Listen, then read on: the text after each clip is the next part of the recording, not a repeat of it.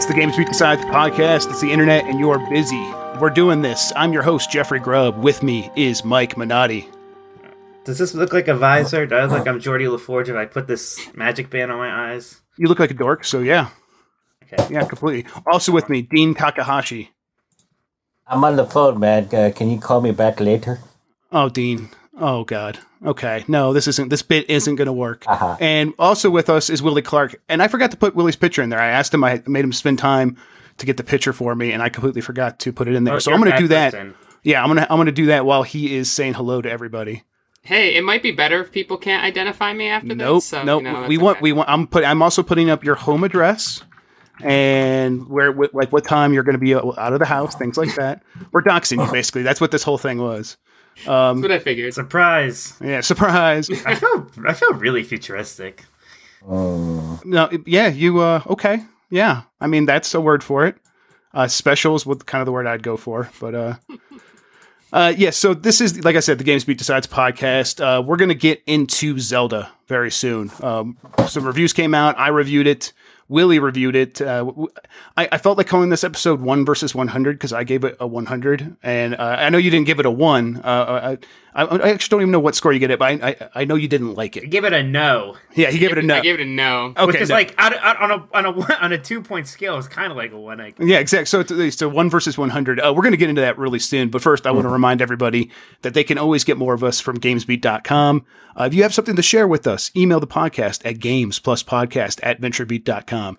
If you're watching on Facebook or YouTube or Twitch, you can get the audio version of this show on iTunes, Google Play, Stitcher, anything like that. Finally, if you like the show, rate us on iTunes. If you don't like the show, you just tell Mike. Just tell Mike. Because it's his fault. To me. Yeah, because look at this dumb man. Oh my God. Okay, guys. So everyone's got their Switch now, and everyone's been playing Zelda. How's everyone feeling? I like it. No. Yeah, I mean, man, it's one of the first games in a while where it's just like, whenever I'm not playing it, I'm like upset by that fact, you know. Like usually anymore, you like a game, but it's like, well, I'm not playing it right now. That's okay, you know. I'll play it later. And like right now, I'm like, oh my God. So like Saturday was like the first time I really got to play, like spend a whole day with it because I was traveling for GDC and stuff. And I mean, I was just, you know, I got up, I did some chores, and I was just at that thing like literally all day, and I haven't had time just fly by like so quickly with the game, right? Just the constant, you know, distractions. There's this thing, there's that thing, just, and it all kind of feels like progress. So yeah, I've been enjoying it. Yeah, I've had it for about 10 days, maybe a little bit longer than that now, and I've put in more than 60 hours, but I'm still playing it. And what you said about getting mad about when you're not playing it, I feel that too. Like, here's an example. I think I'm going to be reviewing Mass Effect coming up pretty soon, and I'm really bummed because I just want to keep playing Zelda for a little bit. I don't want to like have that like artificial limitation on my time. Like, I'm reviewing Persona 5 right now, which is like obviously like a big game. I need to spend a lot of time with that, and I'm like, but I want to play Zelda. And Persona 5 is like, you know, super fun so far. But right, yeah, and it's like, yeah, it's a game you've been looking forward to for a really long time, right? So yeah. So you're gonna have to drop the visor, Mike. I know people in the audio but you can't hear, but I was just gonna wait till you said something. I was going to do it until you said something. Wait, okay, what's the name tag? Oh, that's from my pizza place I go to. I asked for a name tag and they gave me one. Were you? Was this an attempt to hit on a human female? Well, I'm just saying that she gave it to me. Yes. Well, good luck with that, Mike. He gave me the name tag, so you know you can make of that what you will. Dean, before we get to Willie, Dean, what are your early thoughts on the game? I know you've been playing over the weekend. Well, I finally got through the first section. I think, you know, the more I think of the game as a place where I'm like a cat, just sort of like wandering aimlessly, looking for fun things to do, then I'm having a great time, right? You know, it's a lot of fun to just wander around in this world, and you can run into things like, you know, like, well, you know, you can figure out things to do, like throwing bombs in the water in order to go fishing, right? Mm-hmm. You know, that's a great way to Pro tip. Get some food. Do that. Yeah, and then capturing a firefly by sneaking up on it. I had fun doing that. But whenever I sort of want to accomplish something and want to do something in particular and go somewhere, the navigation, navigating through this world is could have been better, I would say. Well, what's the problem? Because we can start getting critical of the game. I'm like, well, I made a key mistake in how I was, trying to get my spirit orbs, and so I kind of just wasted many hours just sort of looking around for something that I had actually already found. The mini map, was kind of useful, but not really useful so far in, just showing me where I needed to go, I guess, right? I think maybe later on it seems like it would get more useful in a larger area. Can I ask you, are you marking stuff on your map manually?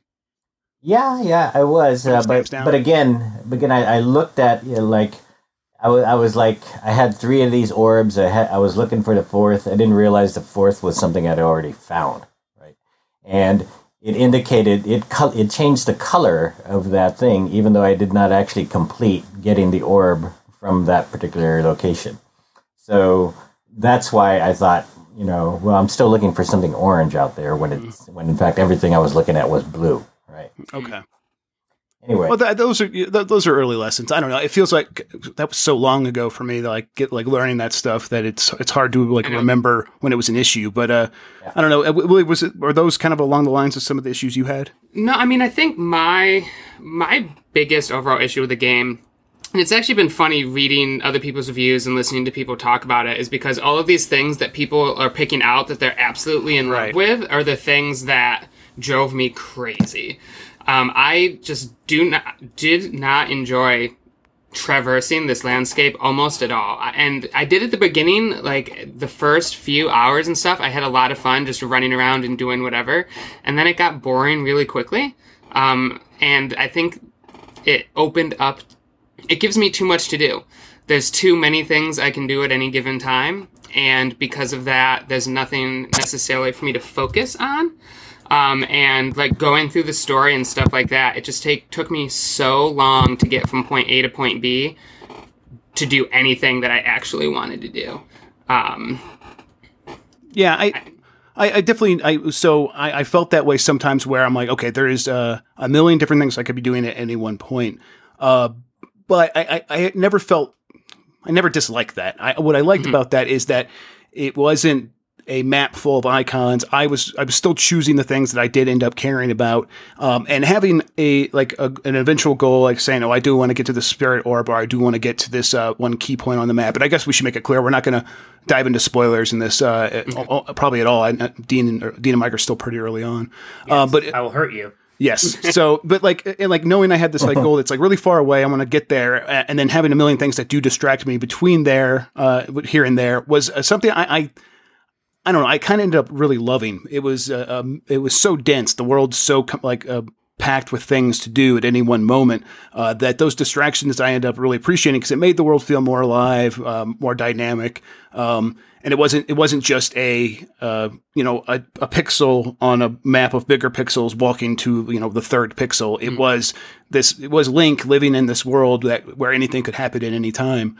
And so I ended up really connecting with that. I know you, like you said, the traversing was an issue for you after a while, but I always felt like, if you don't like the climbing, you could just, hop on a horse and start getting to places that way. Cause if you start doing that, you're still going to end up going to a lot of important places and you don't have to do the climbing anymore. Is that something that you tried, or is it that didn't work for you as well? No, I was probably about 50-50 throughout using my horse and climbing. Most of the time I would use my horse, and I had a lot of problems controlling my horse, and I'm not sure if my horse just hated me, which is possible. Yes, it happens. Yeah, it absolutely happens.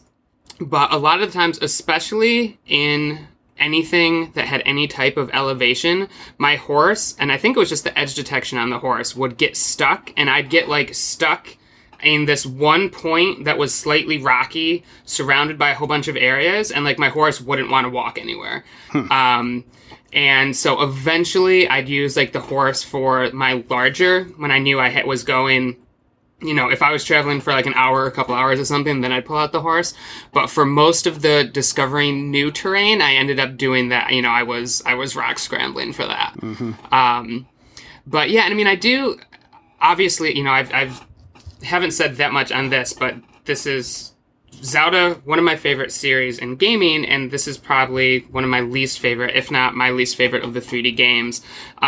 With that, one of the things, that you said, Jeff, that I do think the game does really well is there's a lot of side quests and there's a lot of different spokes off this wheel that you can go off on. And past Zelda games, like, it's funny, we've gotten a chance to replay almost every single Zelda game in the gap between Skyward Sword and this.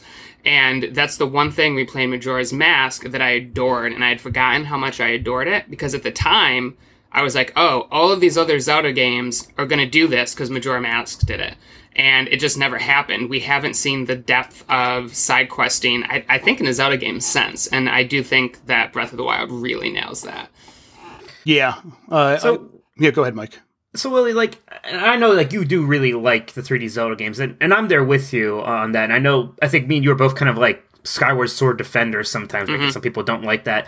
But I kind of have this reverse Zelda cycle effect where playing Breath of the Wild doesn't make me dislike Skyward Sword more, but does make the flaws of it more apparent to me. Like, I do kind of have a hard time reconciling, like, yeah, that game, it does have a slow start, and it does, hold your hand a lot and stuff like that. I mean, did you kind of have any of that retrospective thought about Skyward Sword, or is that, just something that more structured kind of, you're doing this right now, what's happening, here's like the very clear gameplay elements. Was that still something that appealed to you more?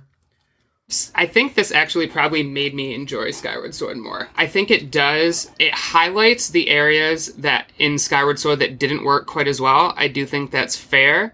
And I mean, I haven't played Skyward Sword since I reviewed it for launch. That's the one that I haven't played in the It's kind of hard to go back to it. Yeah. Yeah.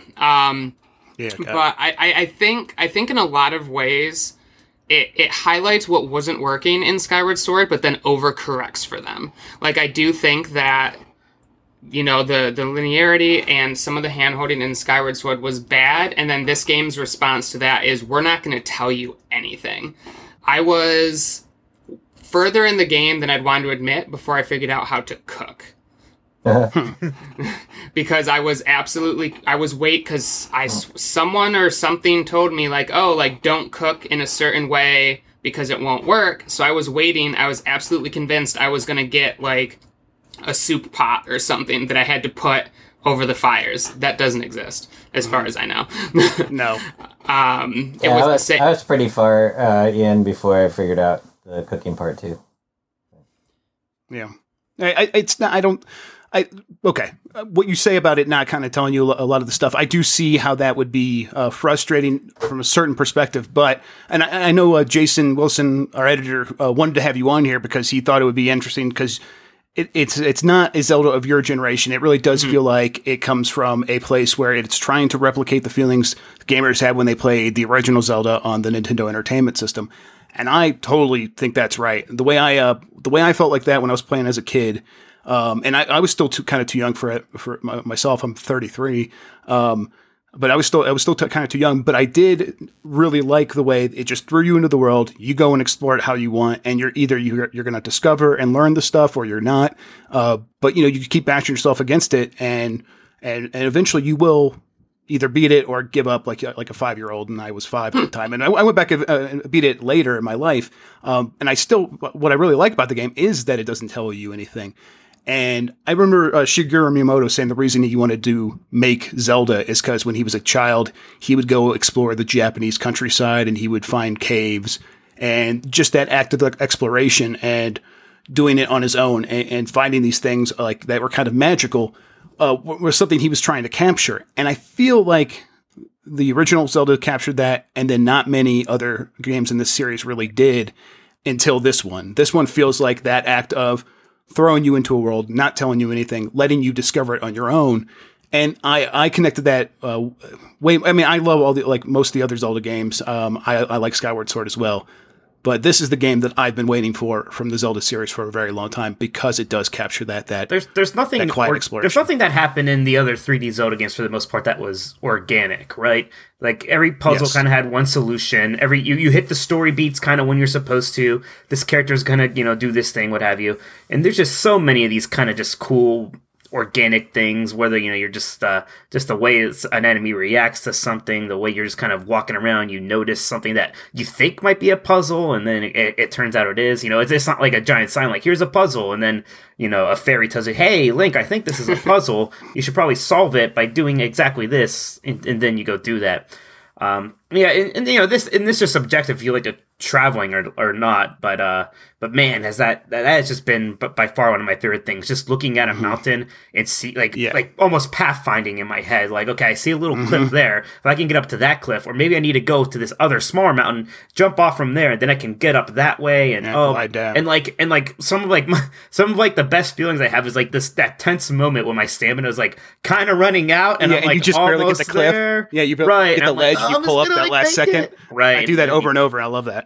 And you just make it, and then just like all these and I love that it's not like Far Cry where it is in a way where you go up to like a tower and then you get the map, but it doesn't like then fill the map like, okay, here's where this side quest is, here's where that side quest is. It's like, hey, you're high up, look around, see if there's something you want to do from there. Decide what you think looks cool and go to it, and that like not only does that, that's all right. Yeah, not only does that give you ownership over your experience, but it also forces the developers to create a world that looks interesting and would make you want to go to certain spots. So you could tell when you're up there and you're looking around, they're like, oh, clearly they knew I was going to be up here. They knew I was going to be looking around. They want me to go over here because look how cool that looks. Look how interesting it is. There's like stuff happening over there. It's like a grove of tropical trees with like a fog, and you can't really see what's happening in there. I need to go down there and find out what's happening for myself. So I'm going to throw down a marker, create my own waypoint icon, and I'll do it. I'll go figure it out. And I found there are things like that were kind of either frustrating or interesting as far as like whether they were puzzles or not. Like when you first come upon the water. You look in, you see the fish, and you go, oh, I wish I had a fishing pole, but I don't have a fishing pole, so there's no way to get that fish. But then you could throw the bomb in and get the fish that way. Or there's a treasure at the bottom of the water, but you can't swim. And I'm going like, why can't you swim in this world? I want to be able to swim. I can swim across, but I can't swim down to go get the treasure. And then later on, sort of, I just realized, it's a puzzle because you can actually figure out how to move that treasure out of the lake, right? And so, at first, that's very frustrating, and it's frustrating when you run into things that are limitations of the world. But then it's fun when you find out, oh, wait, there is a puzzle that I can actually solve to get around this problem. Right, and that's always the tricky balancing act of a puzzle, right? Because it has to be just frustrating enough so that you don't solve it right away, and that there is some effort required to sort of come to a solution. And it's just the interesting thing about this game is that there are a lot of times multiple solutions based on the tools you have. And stuff. There's like an elegant solution, and then there's a million other really sort of brute forcing. Yeah, I was gonna say there's a lot. I feel like more so than in past Zelda games, there's a lot of puzzles you can just break. Yeah, but I think that I like that because the game is okay with you just breaking. Like it's not afraid of like, oh my God, what happens if the player doesn't do it exactly like we designed it? They made a game that can support itself breaking in interesting ways, and then it still ends up working, and the player still ends up feeling satisfied. And not only that, they come away with their own stories and experiences where you're like, oh, I did it this really strange way. Here's how it happened, and it caused this weird thing to happen. And people come out and they tell those stories to one another, and it kind of makes the experience more memorable in its own way. I think the important thing here is just that, Zelda the series has kind of been in the shadow of Ocarina of Time for a while, and not so much that they can't make a game better than Ocarina of Time. I've enjoyed some of the 3D games more than that. But they've all basically been doing that same thing in a way that we almost just kind of accepted, like, oh, this is what Zelda is. And I can understand, that's what you really, those were great games, and, maybe they could have just kept doing that.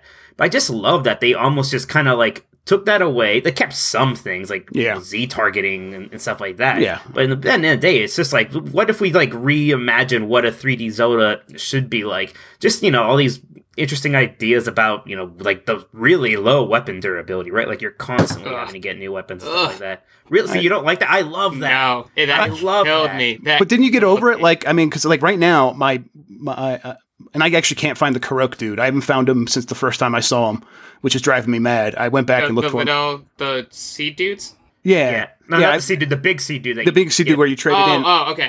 So I've only expanded my inventory a little bit, but I have my entire thing filled with awesome swords that take a really long time to break. And at this point, I'm like, okay, so this is I was supposed to get here eventually, where I just have an awesome arsenal that I can use for a really long time. And I'm not even thinking about the durability anymore. Oh, my sword broke. Wow, that's weird. I forgot that even happens. I'll just keep. I'll go. I'm sure I'm going to find something else awesome. Like I come across swords that are nearly as good that I can't pick up because I'm just like I don't have any more room for them. I'm like, okay, I'll live. But if something does break, I know I'm going to come across some more. But early in the game, it does force you to.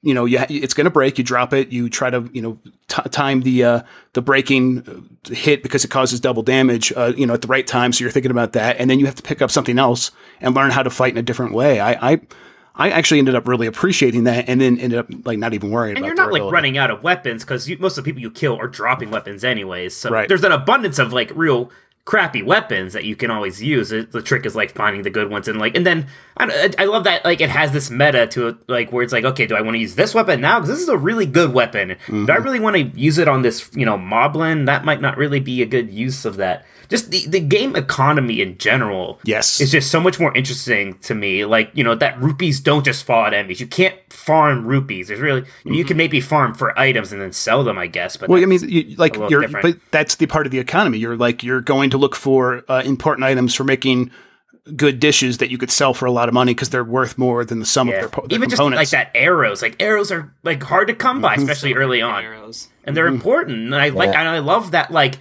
I'm not just like, well, I'm going to just shoot a bunch of arrows and then cut some grass to get more. It's like, man, this arrow's important, and if I'm going to shoot this thing, it better really count.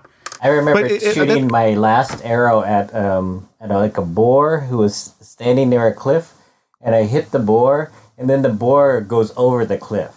And I'm like, so long, meat. Thanks a lot. Bye, meat. Yep, exactly. And you wasted the arrow. Yeah. I mean, you learned your lesson though, and I think that's actually what I appreciate about the systems and the economy is that they are things to be learned.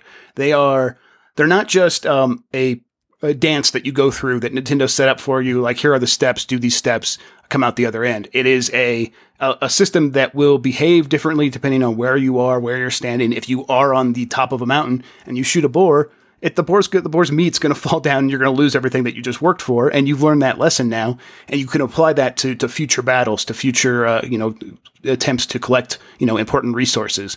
I think the cooking works that way. Like the cooking is a very good system where it teaches you the fundamentals to the point where you don't need a recipe book. There is no recipe book in the game. And that's fine because you don't need one because you learn how it works. You learn that, you put in 4 spicy peppers, you're going to get something that is going to be able to withstand cold for a really long time. Things like that. So Jeff, I want to challenge you a little on your 100 score there. Yeah, go ahead. Did you look back in time at all the other hundreds you've given and sort of conclude that this is better than those games, or like, is this game better than Grand Theft Auto 5? I would argue no. This is not better than Grand Theft Auto. Well, you're wrong. Like you couldn't be wrong. Grand Theft Auto 5 is a very impressive game, but it's not. That is like the Skyward Sword of that series, where it is continuing to do the same thing. Is it better than The Last of Us? Yes. Come on. Is it better than all of the Uncharted games? Yes. It's the best game Nintendo's ever made. I said that. I said that in my review. It is the best game Nintendo's ever made, and I really think that's true. And I'm not far long left, but I agree with Jeff. Where I don't just think this is a really good game. I think this is a kind of a transformative thing. I think it's a touchstone. I think when you ask what the 3 most important Zelda games are, I think you're gonna have to say Legend of Zelda, Ocarina of Time, and Breath of the Wild. I think this is, and I think like those games where you saw a lot of people starting to pick up on those things. Like no other developers were like inspired by Skyward Sword, right? Nobody was like doing things that Skyward Sword did. People are going to be doing the things that Breath of the Wild is doing in their game. This game is going to give confidence to developers who are thinking, systems-based games like Far Cry 2 are out there and they can't really work the way we want them to, and they turn a lot of people off.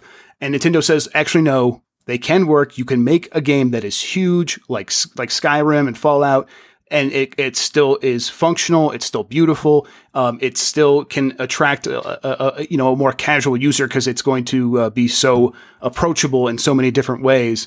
It's going to give people the confidence to do these kinds of games in a way that we haven't seen before.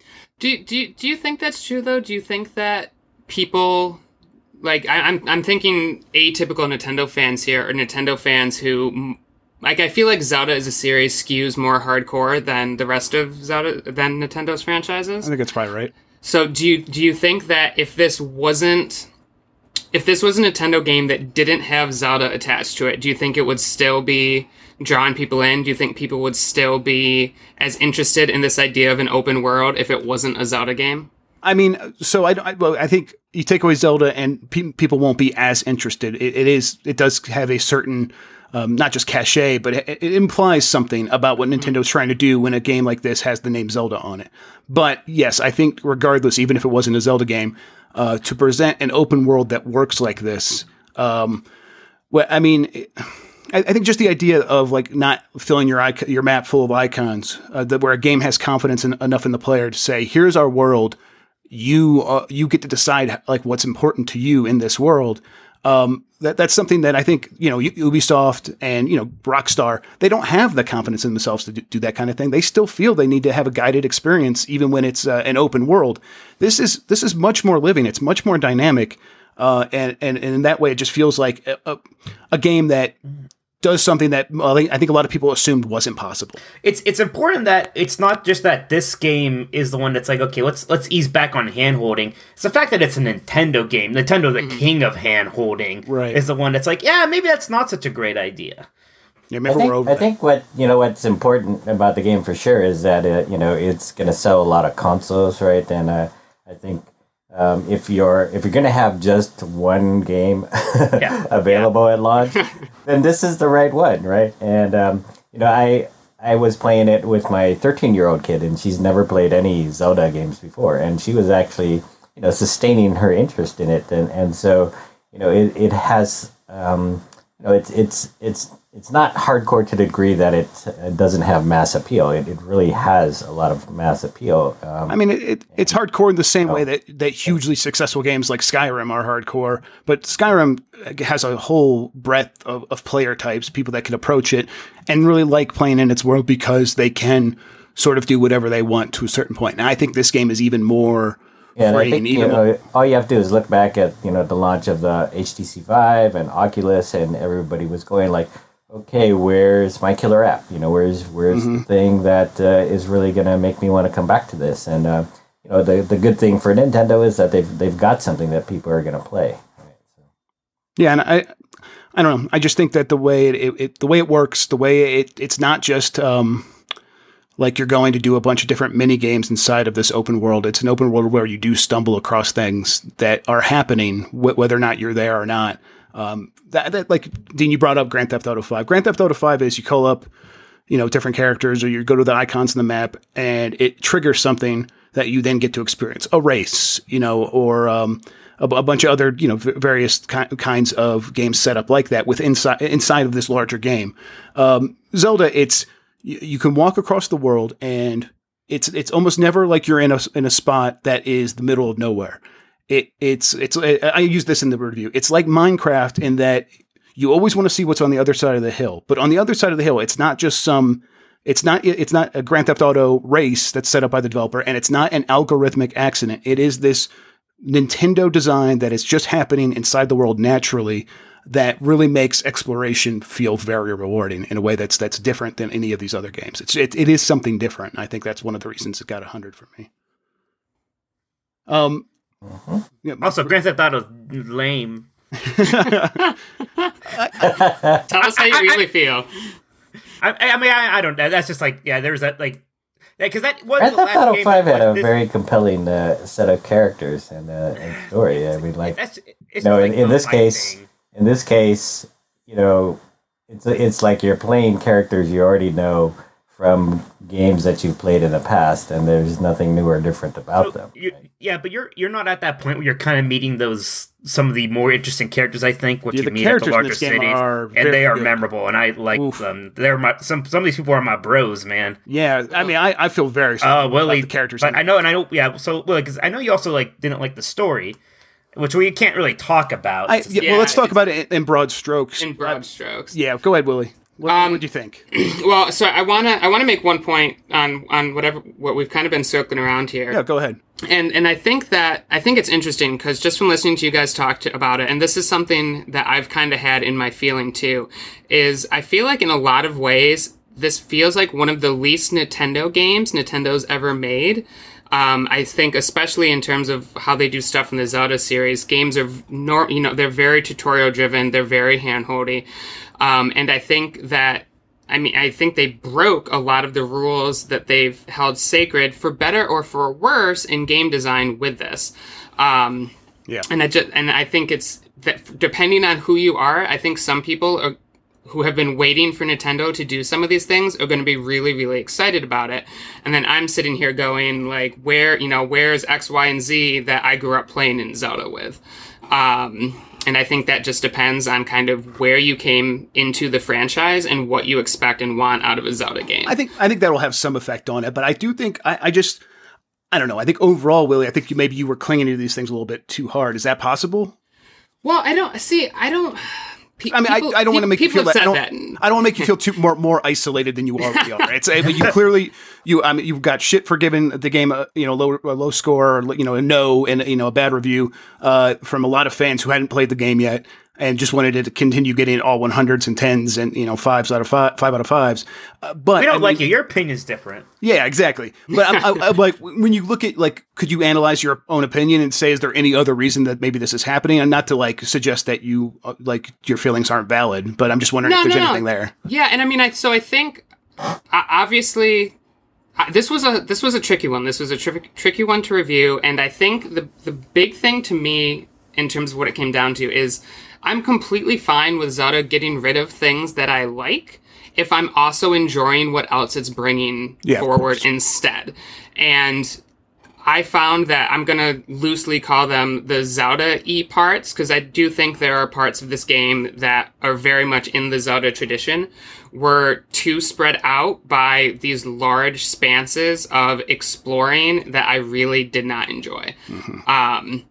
And so at the end of the day, that's what it came down to is, I'm you can take all of this stuff out and completely shatter my expectations for a Zelda game. And this is something that I think a lot of people kind of lost sight of with my review, is that, I completely agree. Even Skyward Sword, and I love that game, was very much, they've been remaking Ocarina of Time, essentially, with the exception of Majora's Mask.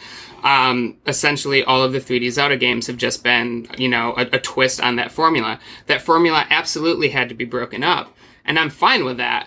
But I have to enjoy what you're also bringing to the table instead. And when so much of the game is this exploring that I really did not have fun with, it was hard for me to justify everything else the game was doing when a huge part of it I just did not like.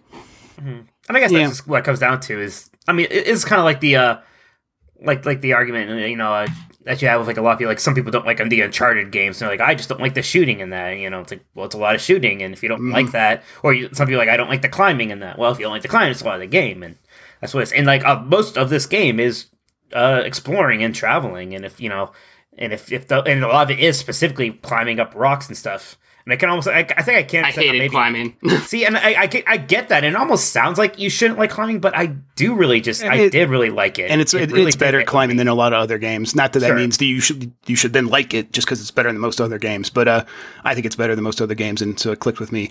I will say, the Zelda-y parts that you are clinging to, I cling to different ones, and it's one of the reasons that maybe the 3D Zelda games started to wear thin on me, even though, again, I did like Skyward Sword more than most people.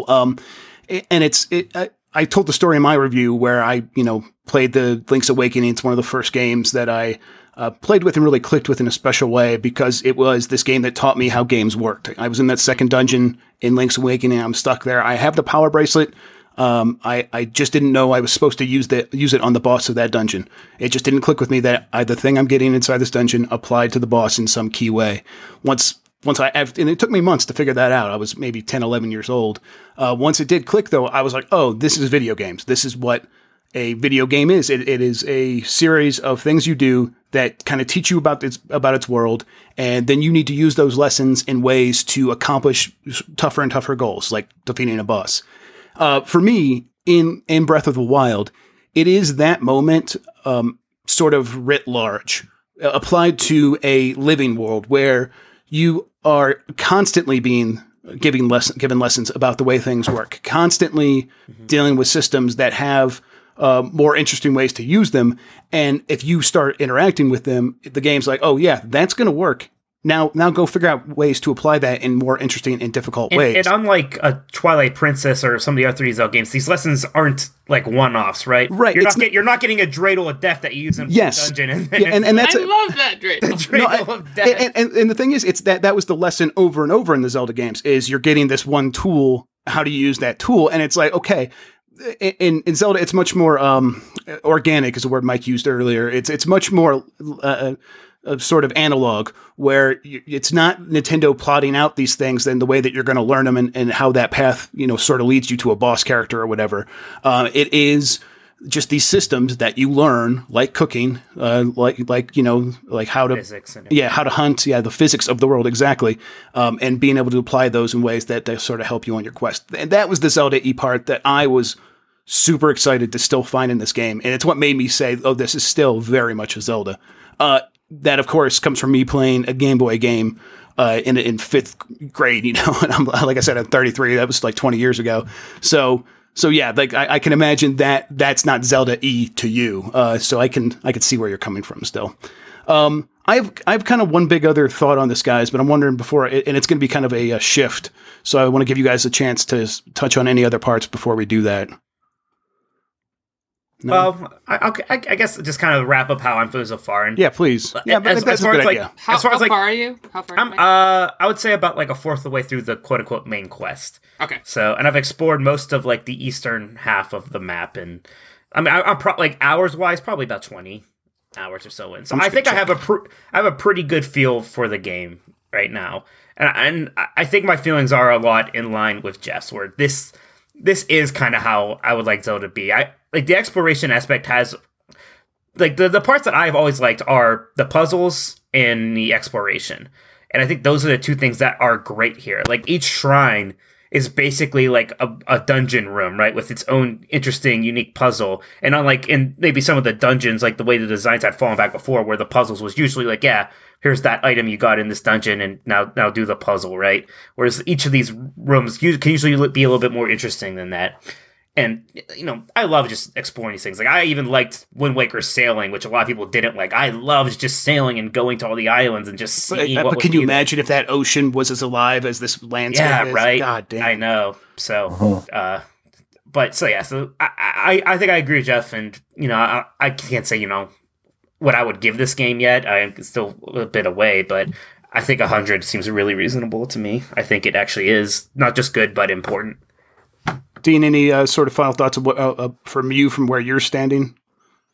Well, it does seem to me that they're kind of late to the party with the open world thing, and they're really just almost beginning to learn what some of the other companies have learned in this space for quite a long time. I mean, Dean, there is no Uncharted game coming out this year that you try to protect for Game of the Year. 5 Grand Theft Autos in, Rockstar does this better, right? No, I don't think they do. I think they will have this two. Is the best they will have two Red Dead Redemptions in. I will bet you that Red Dead Redemption 2 is going to be better than this game. I bet you it's going to be a lot more like a Rockstar game. Yeah. Rockstar games are good, So. I think that we're kind of in the middle of a hype fest in that Nintendo goes to open worlds and makes people feel like this is the first open world I've ever played. It's amazing, right? When in fact these things have been done before, right? So, I like this. Our look at the lake and our go like, okay, that lake doesn't look very good, right? Like there's like no indication, like, I go swimming in the lake, right? And then all of a sudden I run out of breath and I die in it, even though my head is sticking out of the water. I mean, like, you got tired. Why does that? So I got too tired, and your stamina meter. I think it's like big green right in the middle of the screen. Yeah, I know that, but why would you make a game where you could die drowning when your head is sticking out of the water?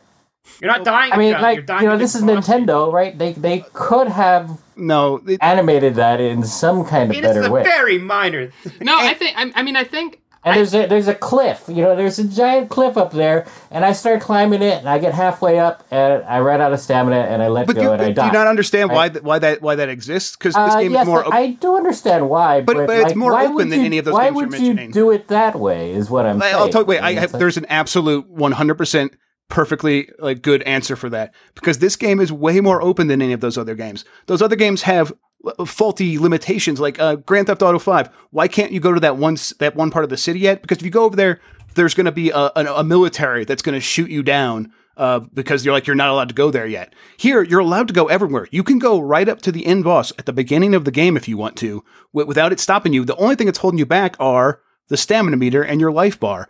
If you can get around those things because you're smart enough or you're clever enough, barrier around the Great Plateau was pretty darn. But that's right. That's the very beginning of the game, and that's the one time they do that. After that, there is no more barrier. It is it's completely open, and you're only held back by your stamina meter and your life bar. So when you're trying to get to the top of that hill, Either you need to go to other parts of the world and get more stamina, or you need to be clever about it, cook like the right foods, or find the right path to get up there. Like it is. That's what I mean when I say it's more organic. It is presenting you with challenges. It's presenting you with your limitations. Can you get those things to meld with one another or not? And to me, that's way different and way better than the artificial, very digital limitations of something like a Grand Theft Auto. But I'm sorry, Dean. Keep going. Keep wrapping up your thoughts. I did bring up an ejector button. I want to hear your answer about drowning in the lake and why this is great game design. Well, because if you could just swim around in the lake forever, I mean, it's just that's the same thing. Like if you could swim across the lake to get to the other side when you're going to meet enemies on the other side that you're not ready for, then you shouldn't be able to swim across the lake. It's just you're not drowning either. Like Mike said, you're dying of exhaustion. It's different. Like it's the same thing as falling off the hill. It's all your stamina meter. Yeah, it's just Yeah. I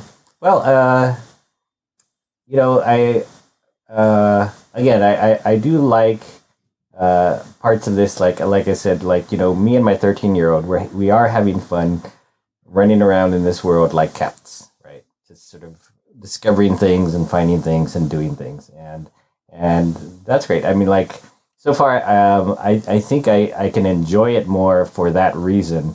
Than running around the world with intention of doing something, right? If I want to do something deliberately, it seems in this game I get frustrated, right?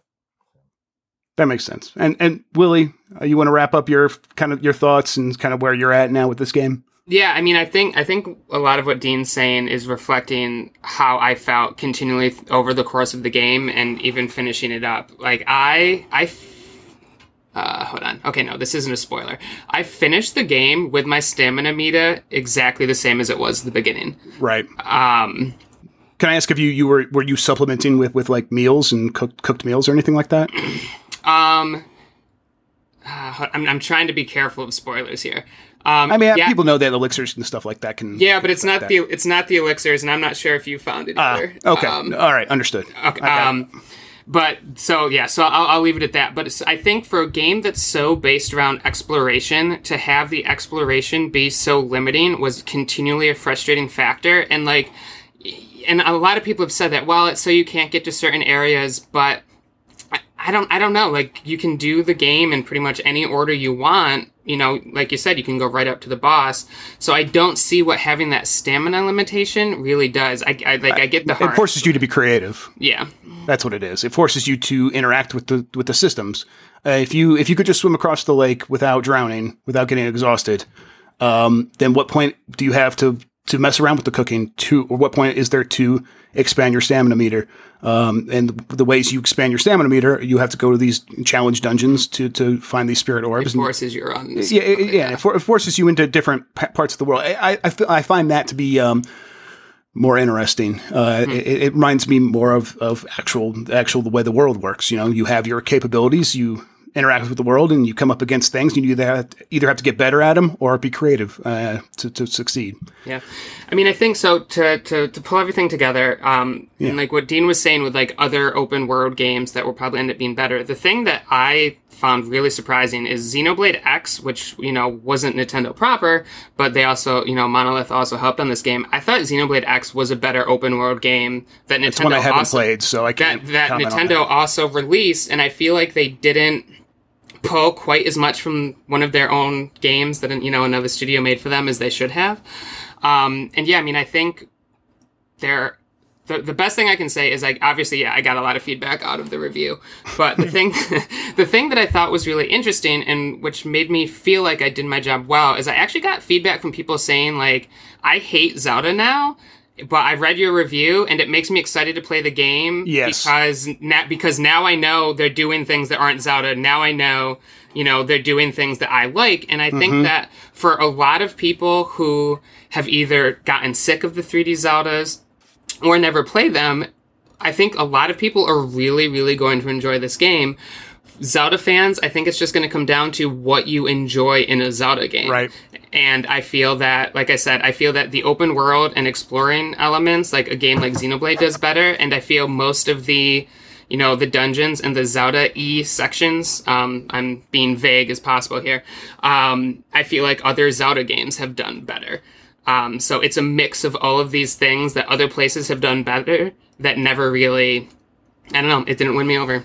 No, yeah. I wish it did. it did. Of course, yeah. Of course you want to like it. But yeah, I that's why I think I'm happy we had you on here, because I do think your review and your... As much fun as the Mike and Jeff echo chamber of this is 100 exactly, would have been. But, yeah, you know. it's kind of good to get that, have these very different perspectives of, like, even like, and like you said, even when you explain why you don't like it, it is going to, it's going to register with some people in ways that they say, oh yeah, that might be me instead.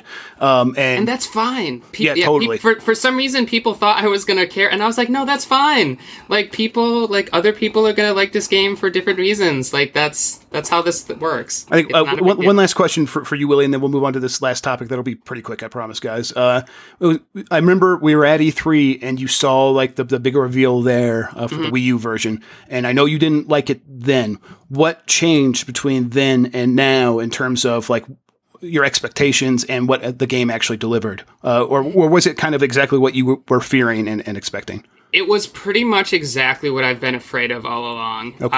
I played it one more time. So let's see, I played it at E3, and then I also played it at the Switch event in January. And the Switch event, coming out of that, I'm not really sure why. I was actually more hopeful for the game than I was coming out of E3. I think I had some time to process what they were doing and what they were doing differently.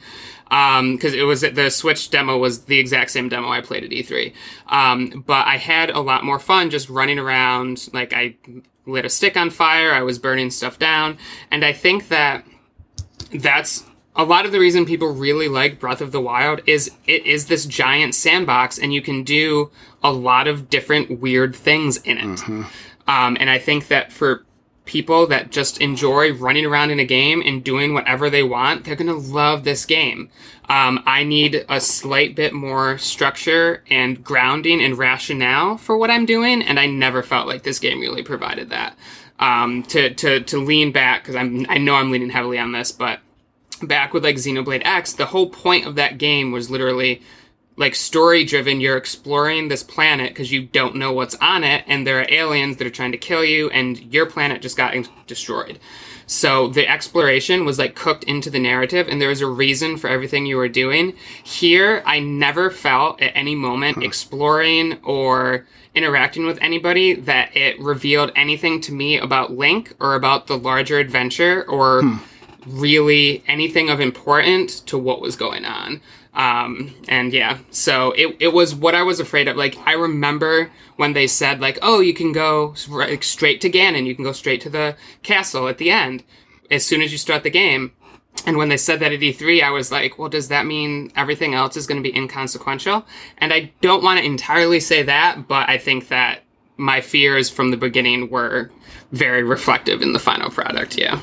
And I think that was, for me, the excitement was, I'll get to decide what's important to me. And I think this is just where we're different people. Like, I'll get to decide in this game the things that reflect what's important to me. And that's what's important to Link, because the Link as a character is only so much. But my connection to Link and what my actions with Link say about me are more important. And I think that's where I was excited, and I could see where the people who do need that narrative on the other side and those reasons for doing things were disappointed. I need a carrot. I need a carrot. Exactly, yeah. So I think what we learned here is that I'm right, Willie's wrong. Dean is just Dean. God damn it, Dean. Man, we're going to have another fun Game of the Year discussion at the end of this year. I know, yeah. I'm already like thinking like, oh God, Game of the Year. But okay, so we'll get to that when we get to that. You didn't say if I'm wrong. Well, you're right? I mean, yeah, you're right. You agree with him. You agree with him, so you're right. Yeah, that's the way this is going to work. Okay, so for this last segment, it is still Zelda. I want to kind of run through a history lesson with you guys, and I want to see if you guys agree with me. And I can't imagine that you won't, because I'm right again. But just listen to me and tell me if this makes sense. So the Nintendo Entertainment System, The Legend of Zelda comes out. It is this top-down game where you have a character and you explore the world and you collect items that enable you to accomplish more things inside of that world. Another game comes out, Metroid, comes out for the Nintendo Entertainment System. You're playing a character in a side-scrolling world where you collect items, and those items enable you to see more parts of the world. Super Nintendo, Zelda comes out again. It's the same thing, but even more set up in a way that where it's like you're getting items that allow you to see different parts of the world. Super Metroid refines that from a side-scrolling perspective. Nintendo 64, The Legend of Zelda comes out. It is a 3D third-person game where you're playing a character who is collecting items that can see more parts of the world as they collect these items. Metroid Prime comes out on GameCube, and it is a first-person game where you are still where it's now you're playing a character where you can still different parts of the world, but it also, just like the Zelda game, has Z targeting lock on. It still plays very similar to Zelda. It's just from a different perspective. For me, these two games have always been linked, where they're very similar in structure, and what really changes is the perspective. Top down, side scrolling, first person, third person, and I'm wondering if you guys think that the existence of Breath of the Wild, the way it works, if it has any indication on what could happen with a Metroid game, or are they at a point where they just have to diverge in the way that these two games are going to work? They got to do so. There's got to be something cooking with Metroid, right? Because does there have to be? Yes, there does. Because here's why I think you already throw out Zelda, you throw out Mario in year one, right? Mm-hmm.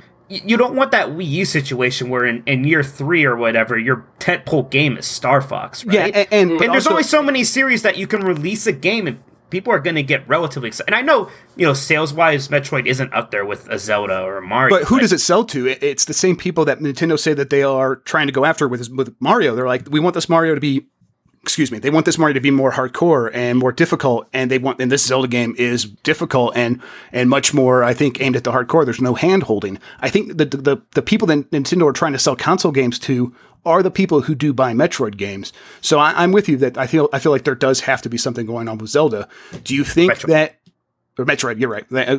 Do you think that there's anyone at Nintendo who's making a Metroid game who's looking over at the Breath of the Wild team and says, we have to do that for Metroid?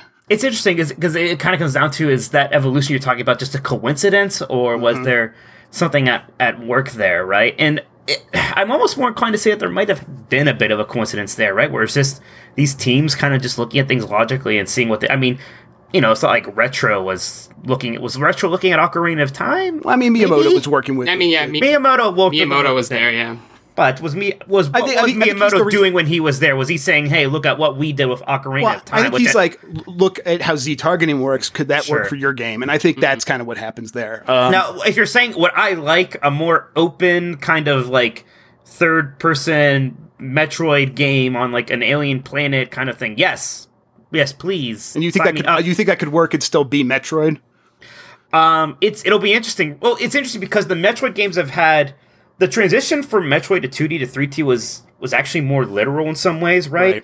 Like Metroid Prime is still a lot like Metroid 1. Even Metroid Other M was still kind of a lot like Metroid 1. So it would actually be more of a departure even for that series to kind of take some Breath of the Wild isms in it. But at the same time, you kind of look at Metroid and say, well, what do you do now? And it is kind of like with Zelda in that respect, where it is time to maybe rethink things and not just do things because that's the way we've been doing them forever. I think maybe if nothing else, that's the lesson that they should take, is this idea that it is okay to not be very hand-holdy, which the Metroid games have always been pretty good about, right? They've steered away from that, yeah. Yeah, it's like, Other M maybe notwithstanding, which most people, it's kind of an outlier in general, right? Like, you didn't even bring it up in your little history lesson. That's right. So there's that lesson, and there's this idea that it's okay to rethink conventions. Does it need to literally be a third-person, giant open-world thing? Maybe not. Maybe something like that. But, yeah, I think... I love Metroid. I hope there's a new Metroid coming is basically my thing. And the idea that it could be as good as this makes me excited. So, I would love it if they just put more of that attention into some brand new intellectual property. Yeah, they took the Breath of the Wild thing and applied it to something new. But Star Tropics 3 is what they need to apply it to. that could work, actually. Yeah. Oh, God. Okay. Well, we're going to let Mike fanboy about that. Willie, do you have any thoughts about this? I honestly, I don't know.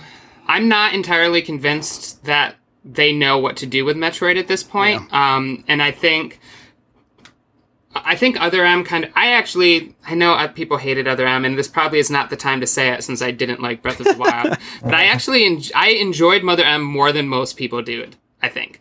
I actually defended Other M. I actually liked it when it came out too. Yeah, I mean, it did some, like, it wasn't great. I liked the return to 2D, and I actually think that with Metroid, and I could be wrong about this, I think you're right. They kind of have a decision they have to make, which is, what are we going to do with Metroid now that this is what Zelda looks like?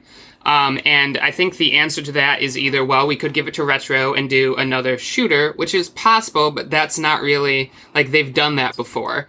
And I think Retro wants to, I don't think Retro wants to just keep pumping out, sequel after sequel after sequel. Or do they have one of their internal teams do it and make it another 2D game, another 2D throwback game? That I think is the more likely scenario for Metroid. That does seem like it's very possible where they just, since Metroid doesn't appeal in Japan. I know, why haven't they just made like a bunch of those like Castlevania games? They had to make that Metroid Federation Force. That was real important. Yeah. I mean, honestly, I think what they really should do is there are so many phenomenal indie teams that are making Metroid games that are better than Metroid is now, that I think they really just need to license it out. I don't know if they know what to do with the brand. Just bring in one of those teams. Get that Ori or Owlboy team on Metroid, man. Yeah, I mean, like that Super Mario Maker thing going. Super Mario Maker for Metroid would be cool. Super Metroid Maker. Oh man! But yeah, I mean, because if you look, I thought this when they had the like indie thing last week, their indie announcement and all that, a lot of the games they were showing off, I was like, man, these are very reminiscent of Nintendo games that Nintendo just doesn't know how to make or chooses not to make anymore. And I think the same goes with Metroid. Like, there are a lot of people who I think could do some really cool things with Metroid, and I don't know.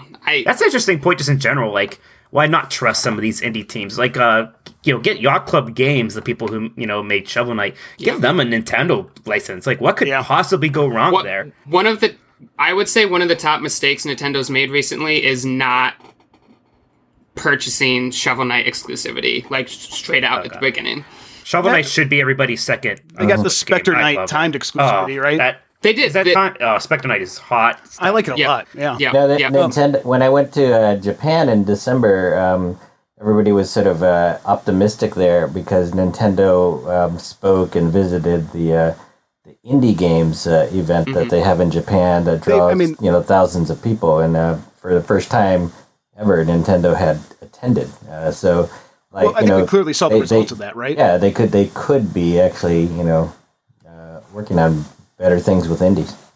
I mean, they did that in the Nindies thing for the Switch, and they showed off. That's what it was. Yeah, and they have a bunch of relatively recent indie games that all have either some content that is debuting on the Switch, like Stardew Valley's getting 2-player, like local multiplayer on the Switch before anything else, and like you play with the 2 Joy-Cons or whatever. It's things like that that Nintendo's doing with the indie companies. And, Blaster Master Zero's debuting on the Switch in a couple of days, things like that. I mean, I think that's how that's going to work. Whether it's going to transform into what Willie's saying, where they straight up begin purchasing exclusivity, or they start working with these teams in a way that is more direct and say, hey, here is a Nintendo property, go make a game, in the way that like Yacht Club Games did, like Mike was saying. I don't think that's going to... I would like to, but I don't think that's really what they have to do in order to succeed with this in the long run. Yeah, I mean who wouldn't go crazy for like a 16-bit throwback Metroid game? Yeah, or even like a championship, Pac-Man Championship Edition DX sort of like hyper realized version of these old games. Like give something to Click Lock Talk or whatever the guys that made even Pac-Man see Sega's doing a little bit with Sonic Mania, right? Like, that's a great point. And exactly. I looked at that a bit at GDC, and that game is going to make so many people happy. It's great. That's going to be just fantastic, and there's going to be a lot of positive stuff coming from that. And the dude that's making that is that guy that has worked in is it the Sega emulation scene, or is it right? He was the guy who basically like cracked the code to get Sonic CD ported. Yes, exactly, like Christian Whitehead, and Sega's like, here, come help us make this game, and he's working on it directly, and I think that reflects in the end product. Whether Nintendo realizes they can do that, I think they should. I think what Dean's saying, that they need to do something like that to succeed with the Switch. It would really boost their library of games if they had a lot of games along those lines that were like, okay, here's indie developers filling out our lineup between these big Nintendo launches. That could work, but they're probably not going to do it, right? No, but I mean, that's the thing, is because Metroid's a tricky one, because I honestly don't know at this point what you do. I think if they wanted to do a big blockbuster thing that's really going to get people's attention, you do something in the Metroid Prime universe. You do a big, huge, first person, pretty, graphically intensive game. But with the exception, I mean, unless you put the Zelda team on it, which is never going to happen, or you have Retro do it, like there's only so many moving parts inside Nintendo that could tackle something like that successfully. Right. Retro's got to be up to something, right? Like they're not making Donkey Kong Country Returns again. Are you sure? Hopefully. I hope. I mean, I loved Tropical Freeze. I was a little down on Tropical Freeze. Yeah. All right. Well, just a smidge down on it, but it was fun. All right. Well, Mike's wrong about that one, so now we can end the podcast. Fair enough. Why don't we start with you, Willie? Why don't you tell everyone where they can find you on the internet now that we're wrapping up the show? Oh, yeah, sure. So I freelance all over the place. You can find me on Twitter at _Willie Clark. I freelance for you guys. My super popular, everyone's favorite Zelda review was over at Zam. You can check that out. That's the best place to find me, is on the Twitter sphere. How about you, Dean? I'm Dean Tack on Twitter, and also at GamesBeat. And Mike? I am Tokoto at Twitter, and always writing at GamesBeat. You can also find me at the ebpodcast.com. That's Exploding Barrel Podcast. I do that with my brother. We talk about games and other things. That'll probably be enough of me. And I'm going to bring up the podcast rundown for everyone so they could see what Mike has said my Twitter handle is this time. I'm Jeff Grubb Sucks of the Wild on Twitter, apparently, this time around. And I'm on YouTube. You can get me there at youtube.com/Jeffrey Grubb. And of course, on Twitter, I'm actually just Jeff Grubb, but Mike is a butthole. So that's how it works. Yeah. All right, everybody. Thanks for listening. We're going to be back next week. We'll probably be talking about Zelda again for some reason, because I'm going to want to, and Mike will have played a lot more of it at that point. No, we're talking about Red Dead Redemption 2. Oh, my God. Damn, Red Dead's not coming out for a while. It'll be good. It'll probably come out in 2018. Don't make me have to turn against Red Dead for some arbitrary reason. I know. I want to like Red Dead. That's what he's doing. He's laying the groundwork for Game of the Year right now. He tried to make me he tried to make it like I don't like Uncharted anymore. Yeah, and that's like why I have this eject button. I'm putting it right over you. You're being ejected. All right. Hey, it's going to be a contender with Call of Duty this year again. Oh my, that was uncalled for. I'm literally playing Call of Duty this year, Dean, just so I can tell you why it doesn't. I know. I'm going to make sure I put in my time with it so we can make sure that we don't let it on the top 10. It. Oh, okay. All right. Well, that's going to wrap it up for us, guys. Yeah. Oh, we're going to say goodbye. This year. All right. Bye. Waving. Thanks for having me. Cutting these guys up. Yeah, Willie, thanks for coming on. That was great. Thank you. Really appreciate it. Okay, catch you guys next week. Bye.